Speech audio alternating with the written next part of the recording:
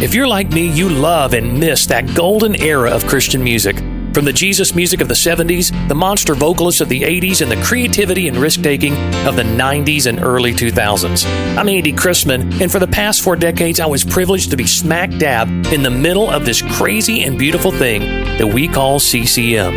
As a member of the group For Him, I got to know so many great people with even greater stories. And I don't want to keep these stories to myself. That's why I created 1 Degree of Andy, so you can join me as I reminisce with my friends and colleagues. My hope is that as you experience these conversations, you'll go back and listen to that golden era of music and fall in love all over again, just like I have. This is the 1 Degree of Andy podcast.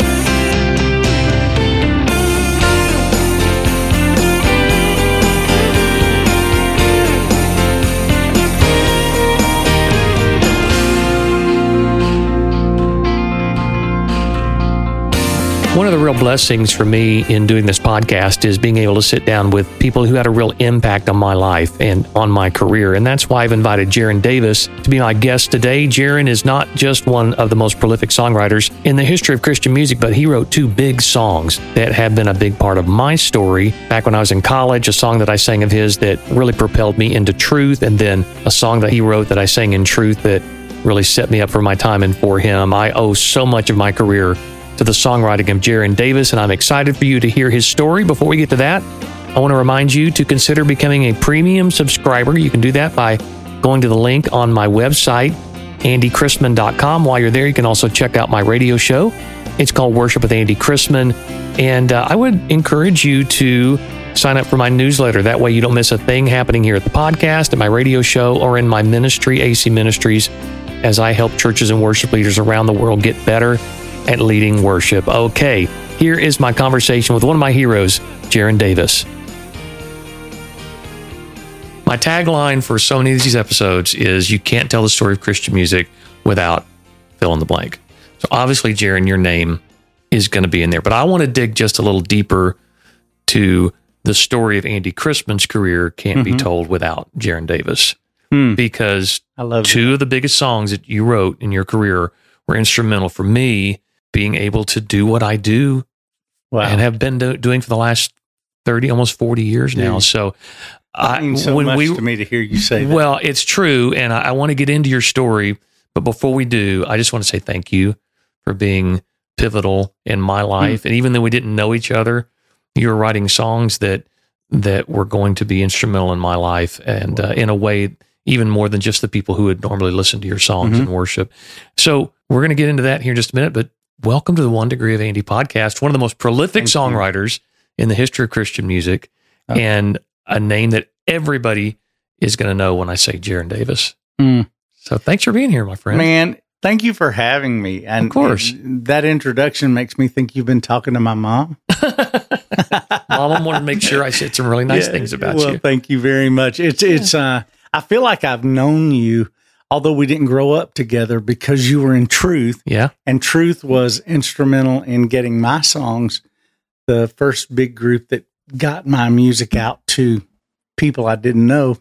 I feel like I've known you forever, and who can forget the sound of your voice on that opening line of "In the Holy of Holies." I mean, it's just... I was just a kid that somebody gave a song, that Roger gave a song to and said, "Here, you're going to sing this one." And I had no idea at the time. But let's go back before that. So I want to mention Holy Ground, which now is considered, I think, one of the standard worship songs in Christian music. That when I went to college, and my brother was a minister of music in Stillwater, Oklahoma, and he had a group called Assurance, and it was kind of a mini Truth, that would travel around the state of Oklahoma, and we'd do Sunday night concerts and Wednesday night concerts. And as a freshman, he put me in that group, and the song he gave me was Holy Ground. Wow. And the anointing that would flow through me when I would sing that was unlike anything I'd ever experienced in my life at that point. Of course, just being, maybe 19 years old, I knew there was something, and I could tell how the atmosphere in the room changed when I sang that song, and I got it. Like it's, this as a musician, as a performer as well, that certain songs connect with your spirit, right? And they go to a certain place where not just everyone can sing that and it happens. There's an anointing that connects with a song. Right. That's what Holy Ground did for me.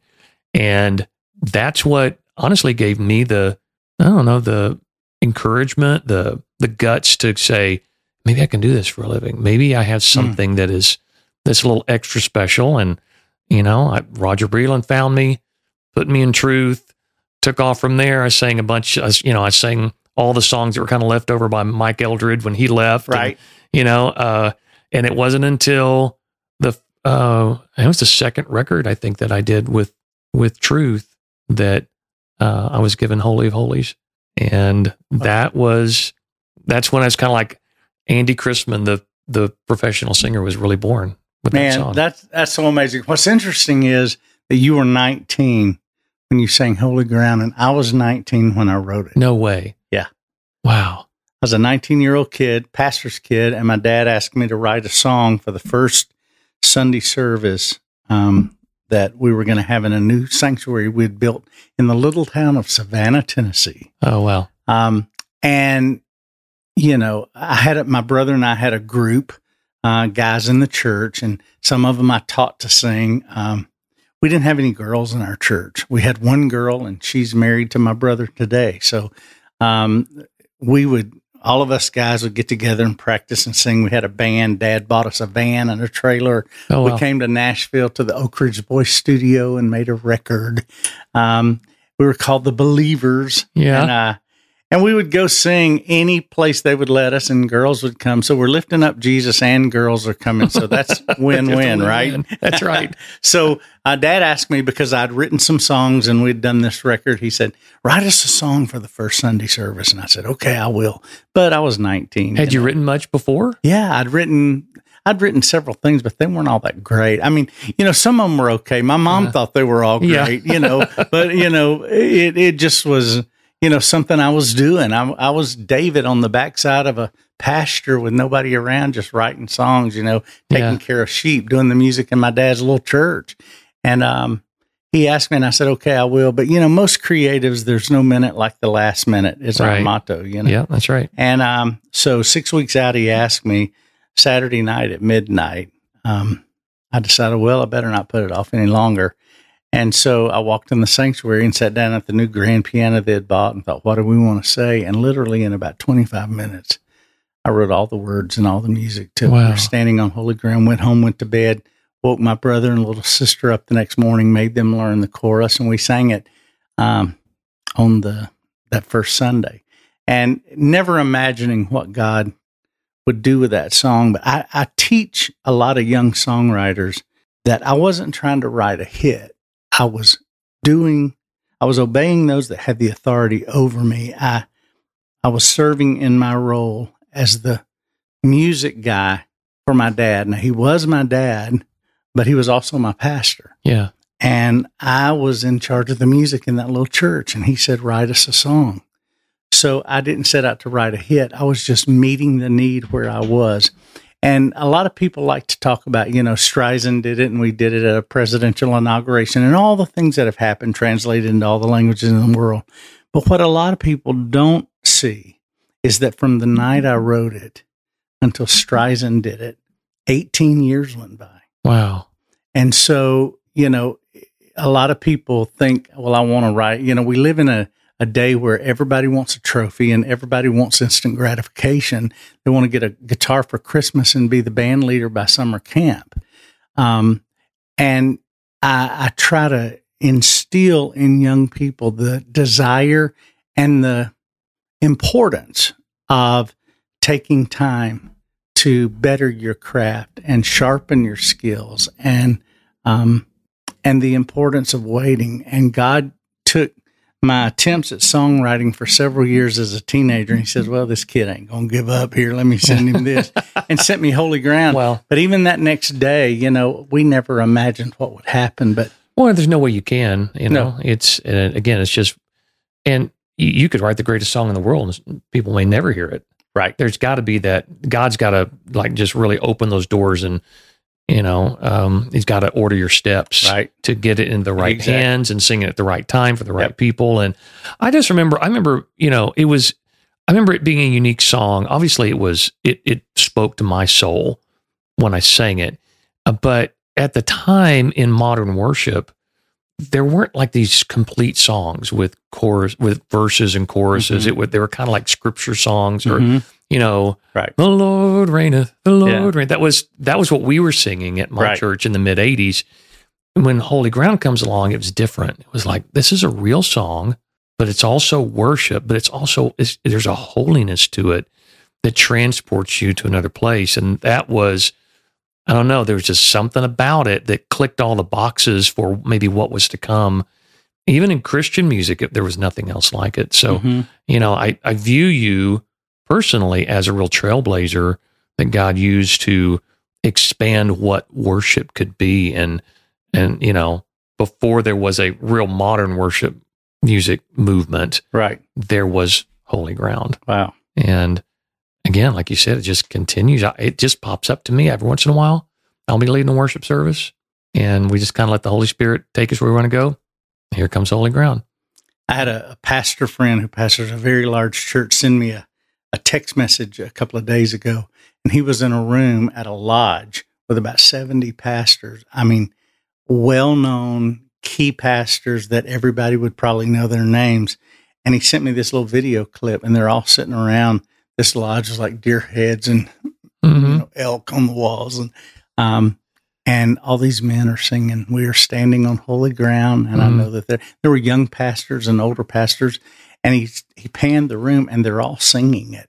And there was you could tell some of them were standing, hands in the air, and I thought, that is probably the greatest compliment any writer can ever get. And that's to see multiple generations, not only of people, but of leadership, singing something that God spoke through a teenager, 40 plus years ago. Wow. And then, of course, I got to talk about Holy of Holies, which was, again, I referenced it already, which I just sang again at the Truth 50th anniversary concert. And that record will be coming out sometime soon. By the way, it just blows my mind at your age, you're still hitting those notes. Every other artist I know is lowering their tracks and lowering their keys, including the great pop icons. I go to their concerts and listen, and I always check the key of their original and write it down. You're one of those guys. In the concert, I hit my little keyboard on my phone and go, "Yep, step and a half." They've lowered it. And I can see your judgy eyes out there. Well, it's just, it's the way my weird brain is wired. But you're still hitting those notes. And you told me that at the 50th, y'all actually did it a half step higher. You did it in the recording key, not in what you did it in live. Yeah, which was news to me.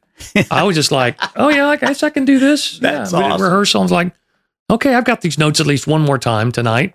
And that's, one of the horn players came up to me and said, "Hey, we've never done it in this key. It's always been a half step lower." I'm like, "What are you talking about?" So I was pretty happy about that. But I appreciate the compliment. My whole thing is like, well, I know there's a point where I won't be able to do it again. So let's enjoy it while you got it. I've always been a go for it mentality. I've always been the kind of guy who got up on stage going, "Hey, Jesus might come back before this song's over. So why would I not do everything I can just to let it all go?" And we're not guaranteed another breath. We're not guaranteed another heartbeat. We're not. You and I were just talking about before we got rolling the funerals we've been to lately of people that went way too young, and I know they're in glory now. I know that they have no regret standing before the throne of God, and they're in the loving arms of Jesus. But I think if their flesh could talk, they would go, "Oh, if I just had one more moment to say this or to express this," they would want to do it. And again, guys like you and I have been given such a beautiful opportunity to declare the glory of God into a microphone in a room full of people that I want to stand on the day of judgment in front of Jesus and say, yes, every time I gave everything I had and I had nothing back. But again, this is about you. Your songs helped somebody like me do that. Man. And I just want to start this whole thing by saying, thank you. You've been a real pivotal person in my life. And thank you for saying that, Andy. Most of my songs, because I'm a pastor's kid, I grew up, doing music in the church, but from the pastor's home. So I knew both sides. I had a pastor that felt free to tell me exactly what he didn't like because he was my dad, right? Yeah. So there was no diplomacy involved whatsoever when you're working with your dad. But it was a two-way street. I would tell him, Dad, you went a little too long tonight. That was so. That's one of the joys and benefits and curses of being a pastor's kid. And then Becky and I were worship pastors for 15 years after we first married. We were doing that when I was writing Gentle Hands and Holy of Holies and some of those songs. But most of my songs, because Becky and she's a pastor's kid, we've been in ministry virtually all our lives. Most of our songs have stories that go with them. And I was on staff at a church in Alexandria, Louisiana, and it was during the day. It was around the noon hour, a little after noon. And I'm sitting in my office. The music suite was upstairs at the top of the stairs. And I heard somebody just praying. And, it's like, man, they're really into it. So I get ready to go to lunch and I walk downstairs and I see a lady from our church and they're kind of wrapping up their little prayer time. And they've got tears on their face. And it's a lady with her I didn't recognize. And she goes, oh, hi, Brother Geron. In the South, they call anybody that works for the church brother. Mm-hmm. Hey, Brother Geron, this is my friend from work. She's been going through some stuff in her life and having some issues. And I told her, I said, God can work all of that out. Let's go by the church on our lunch hour and pray. And she said, I could tell they'd had a great time. She said, oh, the Lord has met us here. And I said, that's sweet. And I shook the lady's hand and hugged the lady from our church. And I got to thinking, if they had tried to get an appointment with the pastor, at that point, our church was probably a couple of thousand members. Mm-hmm. They'd have probably had to make an appointment for a few days later. Even if they'd have called me, I might have been too busy, schedule too stacked. I can see you on Thursday. Mm-hmm. But when no advance notice, they had an audience with the King of Kings and Lord of Lords. And he really could do more than me and the pastor put together. And I just went right back upstairs, walked into the choir room and sat down at the piano. And I thought, I can go into the Holy of Holies. I can kneel and make my petitions known. I can go into and although I'm just a common man, because of God's redemption plan, I can boldly approach the throne. And I just started writing and I think I finished it probably in a couple of hours. And Steve Taylor called and said he was needing some songs. And anyway, that's sort of the story of my life. These moments happen, and I write these songs. Sharon, I've sung that song 1,000 times. I've never heard the backstory of that. Yeah, that's incredible. I've had several people tell me I should write a book.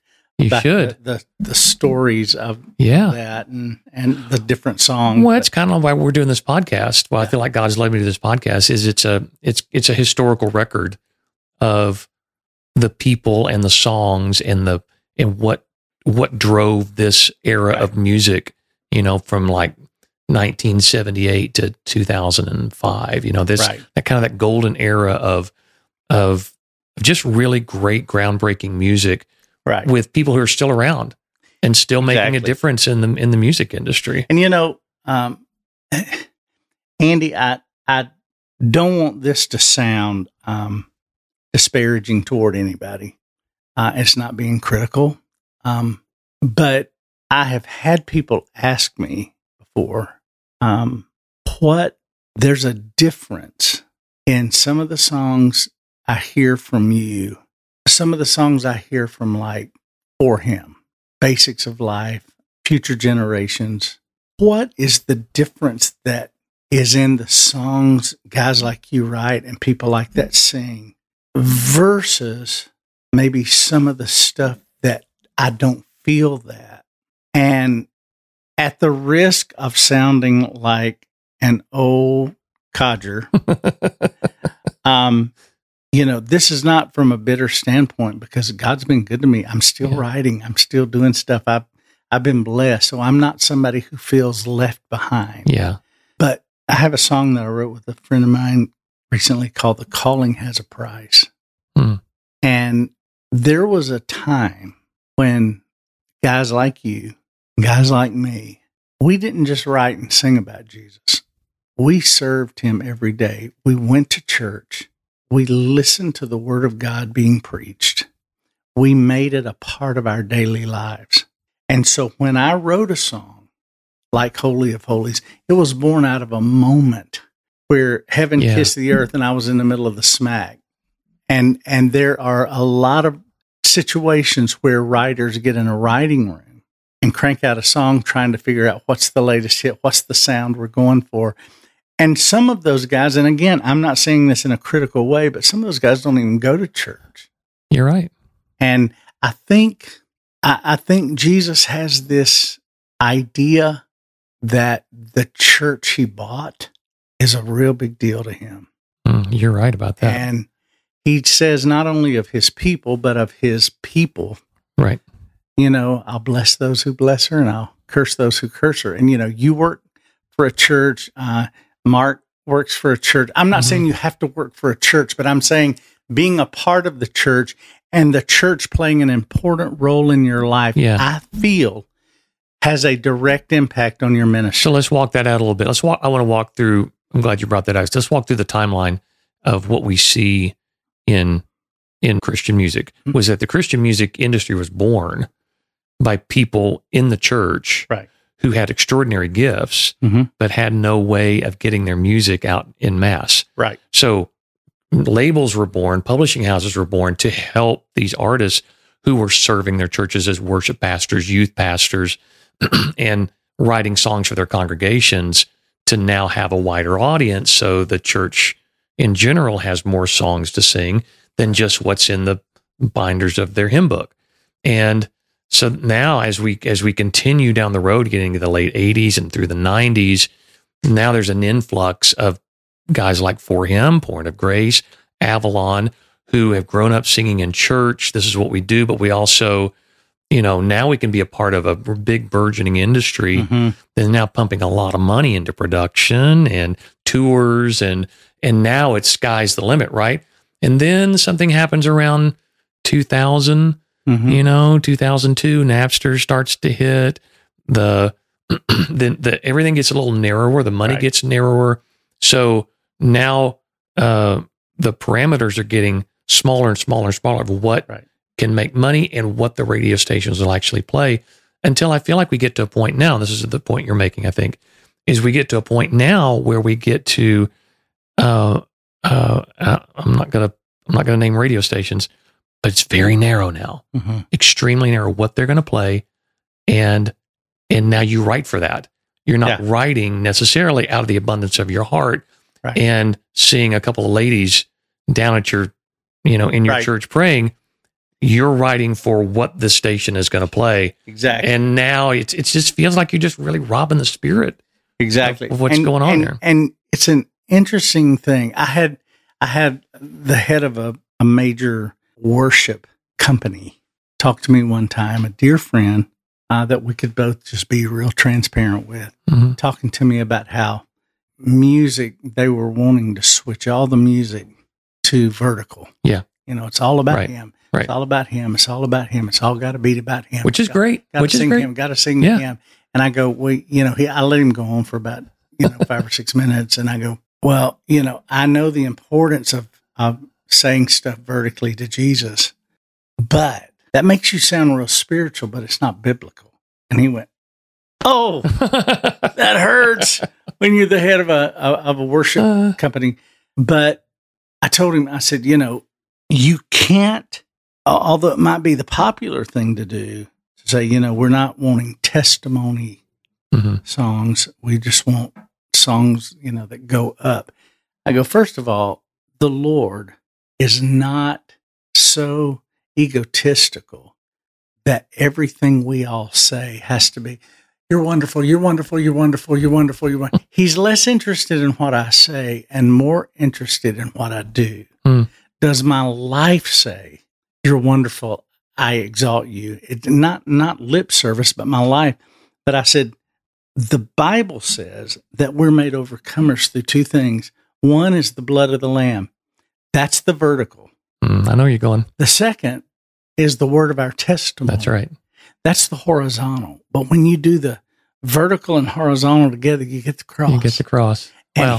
he wants to have that vertical relationship with us. Mm-hmm. Now, the problem is, and I think the devil is the mass confuser, because, he did the music in heaven Yep. for so long. So he understands music people more than he does anybody. That's right. And he wants to confuse us. And the problem is we have people who either want to do all the vertical, Mm-hmm. or we have people who want to do all the horizontal. And it has to be both. If you don't have a vertical relationship in your life, it doesn't matter what you do horizontally. It's sounding brass and tinkling cymbal. Yeah. But if you do all vertical and don't have any horizontal, then you become so heavenly minded you're no earthly good. The will of God is the work of God, the kingdom of God. And the will of God is for people to have a daily bread, a daily walk in the vertical, but then go out into the highways and byways and compel them to come in and live out what he's done in our life as a testimony for others to see that he can do it for everybody. And that getting the vertical and horizontal together has been the hardest thing because, a lot of the radio stations have become so niche. Yeah. That they either want to do this little slice or this little slice. And if you don't fit this slice or you don't fit, Southern gospel or, this over here or this, there's not really a place for you because they're doing this. And then there are some artists who, like Avalon, like what you do, like what we do. People say, what kind of artist are you? I go, church. Yeah. We sing to the church. Yeah. There are young people, old people, people in the middle. Sorry about that. In the middle, who we sing to. Yeah. So we've got to have stuff that lead them into his presence and then remind them that in his presence, there's joy beyond measure, and at his feet, peace of mind can still be found. Every head bowed, every eye closed. The ushers are coming. That's wonderful. Oh man, I'm ministered to just hearing you talk about that. It renews the fire in me to just continue. That's the thing is, I think, I kind of feel a slowing in Christian music of digging for what's next. Like what God, how else can we worship you? And that's one thing I'm really passionate about is, I'm in my late 50s and I don't want to get stuck. I don't want to get stuck going, this is the only way we can worship God. These are the only kind of songs that matter. It's all starting to sound the same to me, which makes me think we're losing our taste buds. We're losing our ability to experience the new things of God because God is endless. Right. And if God is endless and the ways that we can worship him are endless, the sounds that we can create, the songs that we can write, the testimonies we can give are endless. And I'm looking for that now. I'm looking, and in looking back on some of these great songs of the past that we don't really hear much about anymore, or that we're not going to hear in recurrence on the radio anymore, it is fresh. Mm-hmm. You go back to Holy of Holies and go, oh, what a lyric. Oh man, a song like that. Where's that song today? Or Basics of Life. Where's that song today? Where are those, where's that type of production today? It just doesn't exist. So I think in looking back, we can go, well, wait a minute. Now can we take all that information and move forward instead of getting rid of all the stuff that radio's not playing right now. Yeah. I think I sat down. We could talk about this all day. Stephen V. Taylor, who produced Truth. Yep. Was at this service I was at yesterday, and his daughter was with him, and he said, he came up to me and said that he was on a trip with his daughter, and he played her. They were in the car together, and he played her Holy of Holies. And she said, where did that song come from? She said, there's so much power in that. And I said, well, it was Andy. It was just Andy's voice. No, I'm teasing. But and she was standing there with him, and she said they were just so strong. They just spoke. You could feel it in your heart. And I think there's a return to the personal walk with the Lord that I think the teaching in the church has gotten better. I think the preaching in the church has gotten better. people have quit letting some denominational headquarters send them the series for January and the series and everybody's doing the same thing. There for a while, every worship guy was just printing out the CCLI top 10 and every church in America, whether it's Baptist, Methodist, Pentecostal, whatever, black, white, they were all singing the same list, and kind of the personality of the church was getting lost. And I think the cookie cutter concept has slowly started to dissipate, and churches are actually digging in and going, what are our people needing to hear right now? What do I feel God saying to me? Because if you're going to have good platform time in a church, you need good carpet time. I tell all the guys when I teach in worship conferences, don't get up on the platform and talk to God. I mean, don't get on the platform and talk to the people about God till you've first gotten down and talk to God about the people. That makes all the difference in the world, because you carry an anointing. Yeah. And there's something about, one thing I teach worship pastors on how to get to that next level, break through to that next level that they're really searching for as a minister on stage, is you got to believe what you're doing. Like, this song has to be about you. Yeah. And if you're just going down the top 10 CCLI songs, you're going, well, everybody knows these, and these are the ones we have to sing because they're familiar with. There are a lot of songs. I go to churches and, they'll say, I go to churches all over the country, and then they'll want to know, okay, what songs do you want to do? And I'm like, well, what songs are good for you right now? I want to come in and do what you know, I don't want to throw a curveball to where your church is. I want them to be comfortable, and I want them to sing songs they love, but they'll pitch me songs. I go, no, I'm not doing that one. Yeah. Why? Because it's not my testimony, or it's because it's not a connection to me. When I get up on stage and sing those 3 or 4 songs in a worship service, I want the Spirit of God to be pouring out of me. I want a longing. I want you to feel that longing in my voice, in my posture, and in every word that comes out, that I believe this with all my heart. And again, I think you said it's becoming a little bit of a cookie cutter mentality with churches. Let's just get across the finish line with these songs that everybody knows. It's what happened to hymns. It's kind of why hymns kind of were tossed aside for so long, because the next couple of generations didn't understand them. It didn't mean anything to them, where it meant something to our grandparents and great-grandparents. It was their story, but it wasn't our story. And what's so funny is, I always love that you hear older people. I was speaking at a seminary, a very large seminary, at a worship event they were hosting, and I was a teacher. And it was very stoic, very stodgy, can I say? And one of the guests was Dr. David Jeremiah. Yeah. And he and his family are dear friends of ours. We sung for them many times. So when I walked in, he was there, and he made a beeline for me. He said, I told my wife, Geron's going to be there. I know we'll have a good time. He said, I don't know some of these other people, but I know if he's there, we'll have fun. So let me say, that's incredible, because to me, when you talk about Dr. Jeremiah, that is about as conservative and right down the... And last generation. Yeah, yes. I mean, at his age. Yeah. He is from a different era.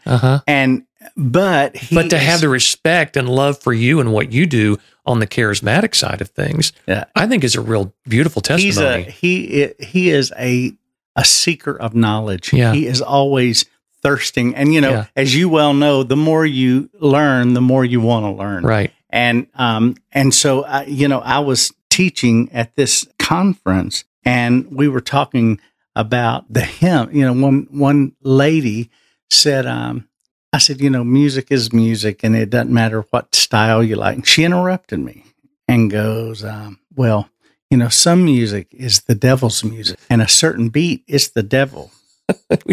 I've had this conversation on other podcasts. And I said, well, no, the devil's not creative. Every good and perfect gift comes from the Lord. Anything the devil does, he stole. When he left heaven, he stole it. And so we need to take back what is rightfully ours, whether it's my personal favorite or not. If somebody says, I want to lift up Jesus with this, there are things in other countries that we wouldn't even get, but it speaks to their people. So whatever way you got, speak to Jesus. So it's funny how everybody wants their style is God's favorite. Meaning my style is favorite, but you just can't put God in that kind of box.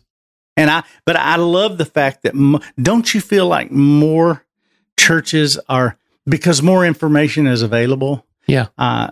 Pastors, worship pastors, we got more songwriters in local churches than we've ever had. Yeah. We've got more great musicians and great singers in churches than we've ever had. That's right. There's a quest for knowledge again and to use it for God's glory. And I just love that. I think we're probably on the edge of course, the Bible says that in the last days, God's going to pour his spirit out on all flesh, and it's going to go spread all over the world. And I think we're seeing God draw people to churches and God draw people to him in a way like never before. And we're going to need an army of people who are gifted, that have the cause of Christ at the forefront of their mind, and say, I'm going to live for Jesus. I'm going to sing for Jesus. I'm going to preach for Jesus, or speak or teach or whatever you want to do for Jesus. And I think there are 3 I's. You were talking a while ago about wanting to feel a song and not doing a certain song because it didn't connect. I think there are 3 I's that have to be, whether you're a singer, a musician, a speaker, a writer, you need to try to accomplish 3 I's. And those are information, inspiration. Now, information is making sure your grammar's right. All right. Making sure theologically you're accurate. Inspiration is making sure the melody touches your heart, and making sure that the arrangement, you go up at the right, and I get inspired when I hear patriotic songs, especially when they go on that last ending and the bombs go off and they're hitting the big bass drum and Sandy Patty's hitting her eye.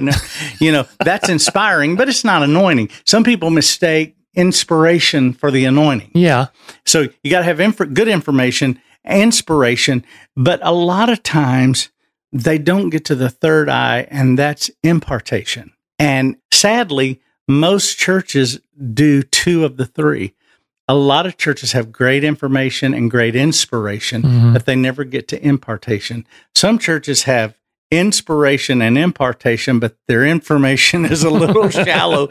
But when you get all 3 together, it's limitless. And the Bible says a 3-ply cord is not easily broken. Wow, that's good. When you incorporate all of that into what you're doing, whether it's as a musician or as a songwriter or as a singer or a speaker, whatever, when you make sure that not only do you get good information and good inspiration, learn your music, practice your music, know it well, but then get to the point to where you get down by yourself and spend some time with the Lord and say, this gift I've tried to help create to the best of my ability. I now put it in your hands, and I don't want it to go from my mouth to their ears, but I want it to go from my heart to their heart. So that's, again, I think that's a missing step for where music, especially worship, has gone over the past 10 years or so, maybe 20 years, is that so much of what people who want to be involved in worship, it's about making their name great. It's about, and again, I don't want to judge people. Everybody's got to go on their own journey to figure this out on their own. But, and I see church bands and church worship leaders that they're just killing themselves to get known. Get their song out there, to get it recorded, to get on Spotify, to an end. to get it on radio. That's right. To get my career going, even if they don't think that's what they're doing, it's what they're doing. Not content to say, I'm gonna get before God. God might give me a song, and I'm going to sing it for Him. And maybe nobody else hears it. Is that enough? Is that okay? And don't you think Mark Hall and the guys with Casting Crowns are a great example? They embody that really well. They have worked for that church Yeah. through their whole career, and their career's gone crazy, but they always make sure I got to be back on Sunday because we've got our church. You know, that's the Happy Goodman family back in the day, in their biggest years, pastored a church in Kentucky, Madisonville, Kentucky. Yeah. And they would sometimes drive all night on Saturday night and pull up into the church parking lot on Sunday morning and get out and go in and sing and preach to their people.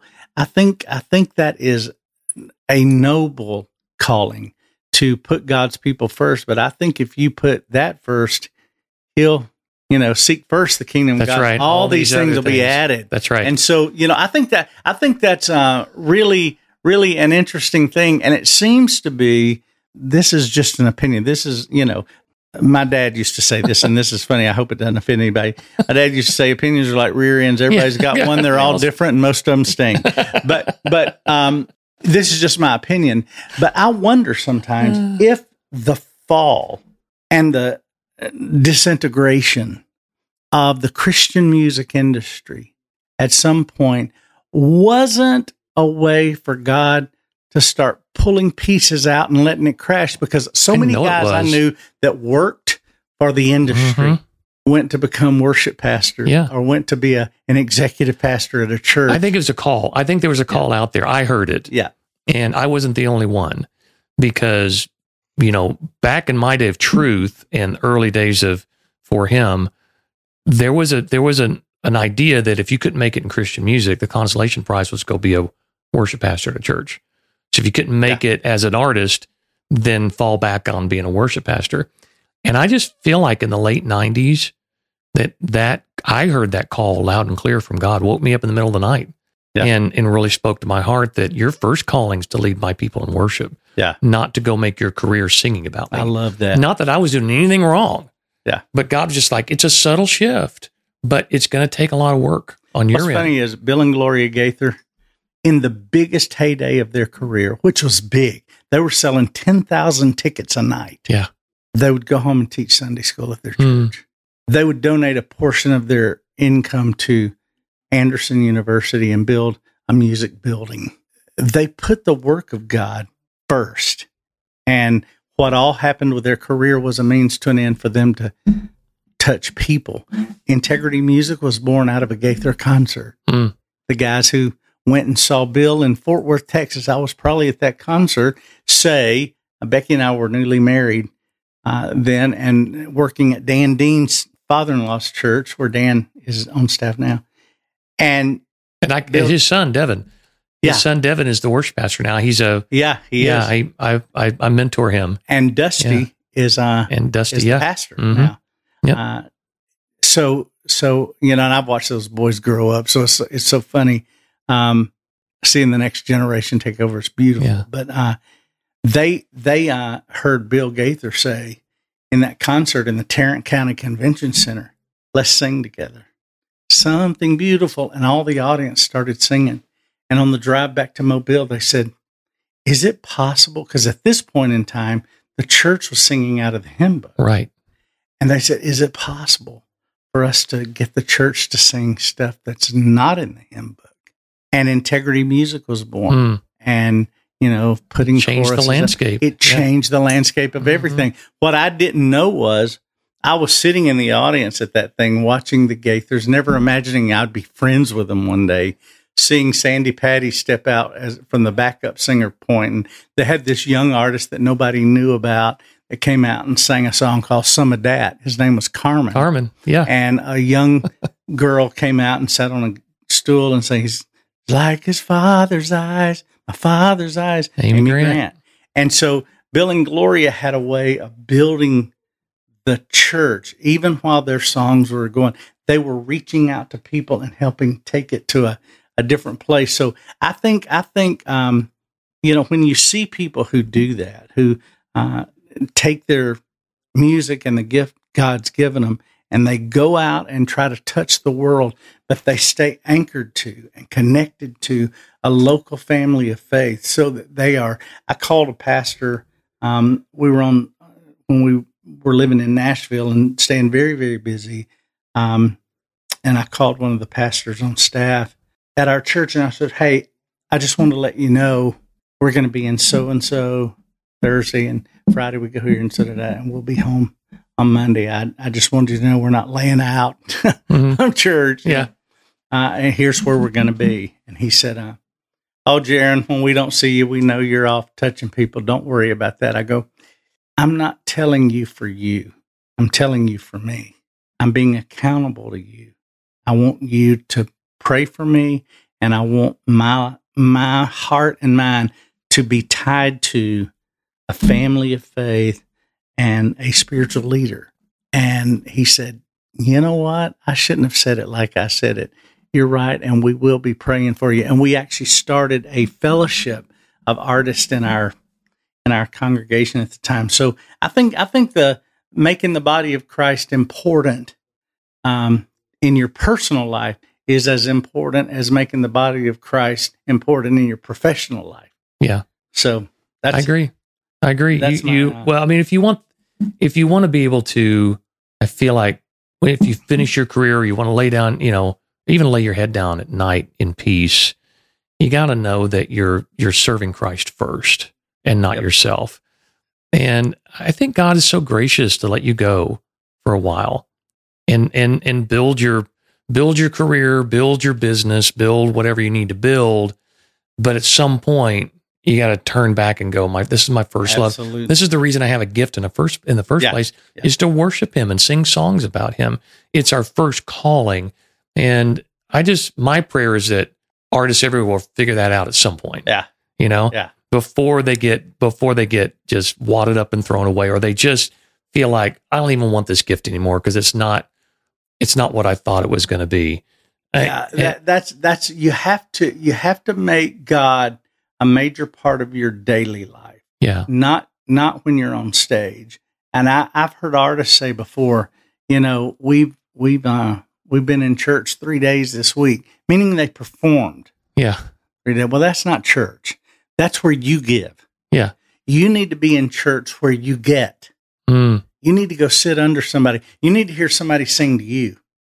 You need to hear somebody preach the word or teach the word where you're taking in, because you're always giving. Much. Yeah. You run out. Mm-hmm. You get That's depleted. Right. So that's right. Hey, I want to talk about this before we're done. I want to talk about your catalog because, I mean, your name is going to live well beyond your time on this earth just because of the songs you're leaving behind, the people that you've influenced, the people you've raised up. But I just want to talk about the songs in your catalog. We've mentioned Gentle Hands and Holy Ground and Holy of Holies. They could put a songbook together of what you have provided the church. And it's gone from, you talked about being in Alexandria, Louisiana. And if anybody knows that area, it's a hotbed for the Church of God. And that, it's kind of a birthplace for so much of the music that you created and came out of there. Right. And let's just talk about some of the songs, maybe they're your favorites that, or maybe some songs that surprised you that were cut by other artists. And, you mentioned Streisand cutting Holy Ground. And is that not nuts? I can't, it still just blows my mind. It's just nuts. We were singing at a church event outside Little Rock years ago. There were a couple of thousand people there, and we had a group called Davis Pedigo. And it was me and my wife and our friend Tim Pedigo. Yeah, I remember Tim. We all met in college. And we were singing in, I think it was called Red Dirt, Arkansas or something. I mean, it was way out in the woods. All these people came to this campground, and we're singing. And all of a sudden, we're singing Holy Ground. We just recorded it. We had it on our album. It'd been out a little while, but it wasn't the song it is, that it became. And all of a sudden, I felt a hand on my shoulder, and I turn around, and it's then Governor Bill Clinton, who has a mic in his hand and tears running down his face, and he's singing with us. Wow. You're standing on holy ground. So he tells me after church, that's my favorite song. He was in the choir at Emmanuel Baptist Church in Little Rock. No way. Yeah. And when he was governor of Arkansas. So that was his home church, Emmanuel Baptist, and he was in the choir, and I think his choir robe number was like 21 or 14. I don't remember. But that was his favorite song. And somebody told me later, said, you might have just sung with a future president. I go, we're not going to have a Southern president anymore. They did Jimmy Carter. We won't have another one. No. But sure enough, he became president, and he invited us. He had two favorite songs. One was In the Presence of Jehovah, and one was Holy Ground. Oh, wow. And we got invited to sing at his inauguration, and we did Holy Ground and In the Presence of Jehovah. So when his mother died several years later, and when he was president, Barbara Streisand was at the funeral. And so I found this out later. A few years ago, he came to town. Jerica, my daughter, who is 34 now, was like 3. And we have pictures of me in the rehearsal at the getting ready for the inauguration in D.C. with her standing beside me. Becky was pregnant with Neiman, our son. And so Bill Clinton came to Nashville a few years back, and I went to lunch with him. And I took Jerica with me. Oh, wow. And they had butcher block paper around the windows and no press or anything. And he told my daughter story after story about our songs and how much they meant. But he told her, he was sitting in his mother's funeral, and he had requested that they do Holy Ground at her funeral because it was one of her favorite songs and his favorite song. Yeah. And he said, in the middle of that song, he said, people are worshiping and praising the Lord. And he said, all of a sudden, I felt a hand grip my shoulder, and I turned around, and it was Streisand. And she said, where did this song come from? And he said, a friend of mine wrote it. I'll tell you later. And I got a call from the White House later that night that said the president wanted you to know how much that song meant to him and to his mother. And by the way, Barbra Streisand said it was one of the most powerful things she had ever heard. Incredible. So I'm thinking, okay, the president of the United States asked you at his mother's funeral what you thought about his and the dead lady's favorite song. What's the appropriate response? Powerful. Pat you on the shoulder. Powerful. So I told my family I never once told it in concert on stage. Huh. And a year later, we're in Brooklyn Tabernacle singing in Brooklyn, New York, singing at the Brooklyn Tabernacle. And in between service, Pastor Simla says, brother, you're never going to believe, in that Brooklyn way of speaking he's got, you're never going to believe who came to church a couple of weeks ago. I go, who's that? Barbra Streisand. I said, seriously? He said, yeah. So she sat in the balcony, had a scarf on, glasses, dark glasses. One of the ushers recognized her, asked if she wanted to go down to a better seat. She said, no, she wanted to stay there. What brought you to Brooklyn Tabernacle? I'm doing research for a project I'm working on. So I thought maybe a movie I didn't know what. Yeah. I go, wow. Well, one thing's for sure. She felt the presence of God and she heard the word of God. So I never connected the dots because it had been a year. 3 years after the funeral, we get a call from Dan Keene at ASCAP, and the press release for her album came out. And she said, I was sitting in Virginia Kelly's funeral, the mom to Bill Clinton, and the singer started singing on Holy Ground. It's hard to describe the feeling in the room. The music elevated us, taking us all to a different place. I knew then I had to sing that song. The idea for this album was born in that moment. Now, when Streisand starts to do a record, writers and publishers, it's a feeding frenzy to try to get some. Yeah. We never even knew. We'd have probably screwed it up if we hadn't known. And God just made a way for that song to come out. They played a chorus of it on ABC's 2020 with Barbara Walters. Wow. And I'm thinking, I sat there watching that chorus, and they were showing footage of Streisand walking into the funeral with the president and all that. And I'm thinking, okay, 2 women of Jewish faith talking before an entire nation and world about a song written by a 19-year-old pastor's kid in a one-horse town in West Tennessee that says, let us praise Jesus now. We're standing on holy ground. Little is much when God is in it. And so that is one of the neatest stories to me about how God can do great things with, he can do extraordinary things with ordinary people. So that's one of my favorite stories about. I know we're not talking about Holy Ground. You're wanting to talk about other songs too. But when you mentioned Holy Ground, I love telling that story because a lot of people don't know it. One of my songs that has done really well in the church is a song called Evermore. That's a worship chorus that a lot of churches sing. A song called Send It On Down. Yeah. We sing that in a ton of churches. Yeah. And, for a long time I thought, churches that aren't Pentecostal may not want to sing that song. Every Baptist church that has us in go, let's open, send it on down. The Baptists want to be, let's just be honest. The Baptists want to be Pentecostal. Yeah. They just can't wrap their heads around it. And you know what? And the Pentecostals also look at the Baptists, with their nose down at them. I think Baptist Pentecostals look their nose down at each other. You know what? I think that's changing. It is. it's starting, the gap has closed quite a bit over the last decade. A lot of Pentecostals are going to Baptist churches now because they like the solid teaching and what have you. A lot of Baptists are going to Pentecostal churches now because they've gotten not as wild, and most of them don't handle snakes. Yeah. and jump pews and knock people in the head, and so it's really becoming more of a church instead of a denomination. And that, in fact, I have told some friends of mine recently, I think the Baptist church, in many ways, depending on the church, but a lot of Baptist churches are actually more open with their worship than some Pentecostal churches, because some Pentecostal churches, the next generation or the third generation has almost gotten to where we're not going to do that. We're not going to do this. And in an attempt to not be their predecessors, they've almost shut things too down, because what a lot of people loved was the exuberance and the fire, and and so I think a lot of Baptist churches, we go in and we see the young people all come to the front at the beginning of service, and their hands are raised and they're jumping around. It looks like a mosh pit at the altar area of First Baptist. But I think it's awesome that every church we go to, we go, well, I was raised Baptist, but I started coming to this church, or I used to be Assembly of God, but I've been going to this church 5 years now.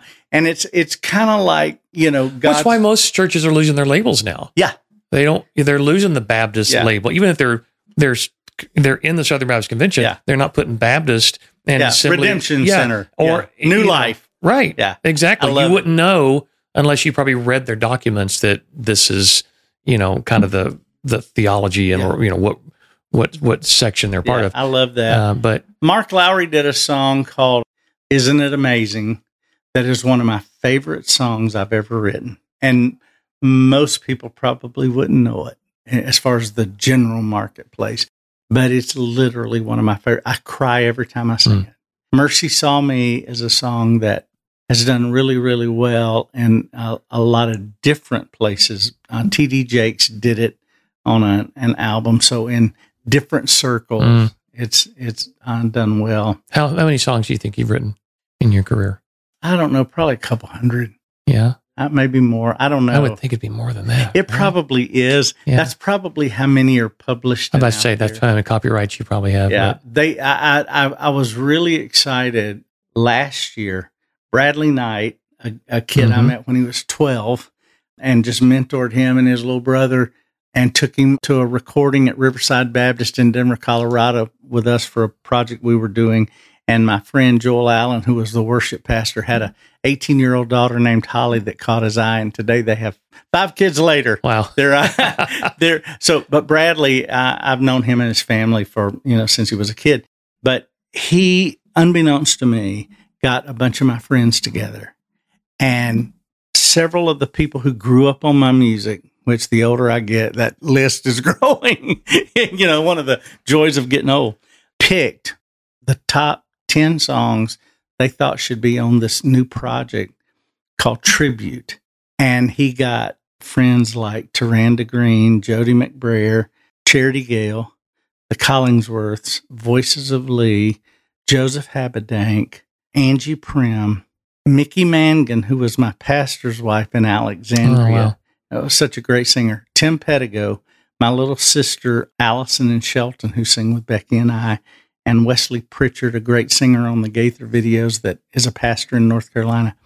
All these people came together and did this project of all these songs that I've written through the years and recorded it. So, a lot of those in the present, Nicole Binion did In the Presence of Jehovah. So a bunch of those songs, Send It On Down, Holy of Holies, You'll Still Be Lord of All, That Truth Did. Oh, yeah. I forgot you wrote that. Yeah. That was another big song that I was a part of in Truth. Yeah. Me and Becky and Tim wrote that. Yeah. So it's just been, I forget the songs I've written. We've been sitting in churches and they'll sing a song before we go up to sing, and I'll go, I know this song. Who recorded this song? Becky will say, you wrote it. So, it's, and one of the fun things is the broad impact that God has allowed, because of integrity and the different publishing companies a kid from a little one-horse town with no connections to the music industry, when we went to Japan for the first time and we sang Holy Ground, and we learned the chorus in Japanese. Wow. Now, I'm not sure what they thought 4 people with Southern accents were actually saying. I would like to hear that. Yeah, we just learned it phonetically. Can you do it? No. I learned it for that trip and promptly forgot it. I do have the words in my phone, though.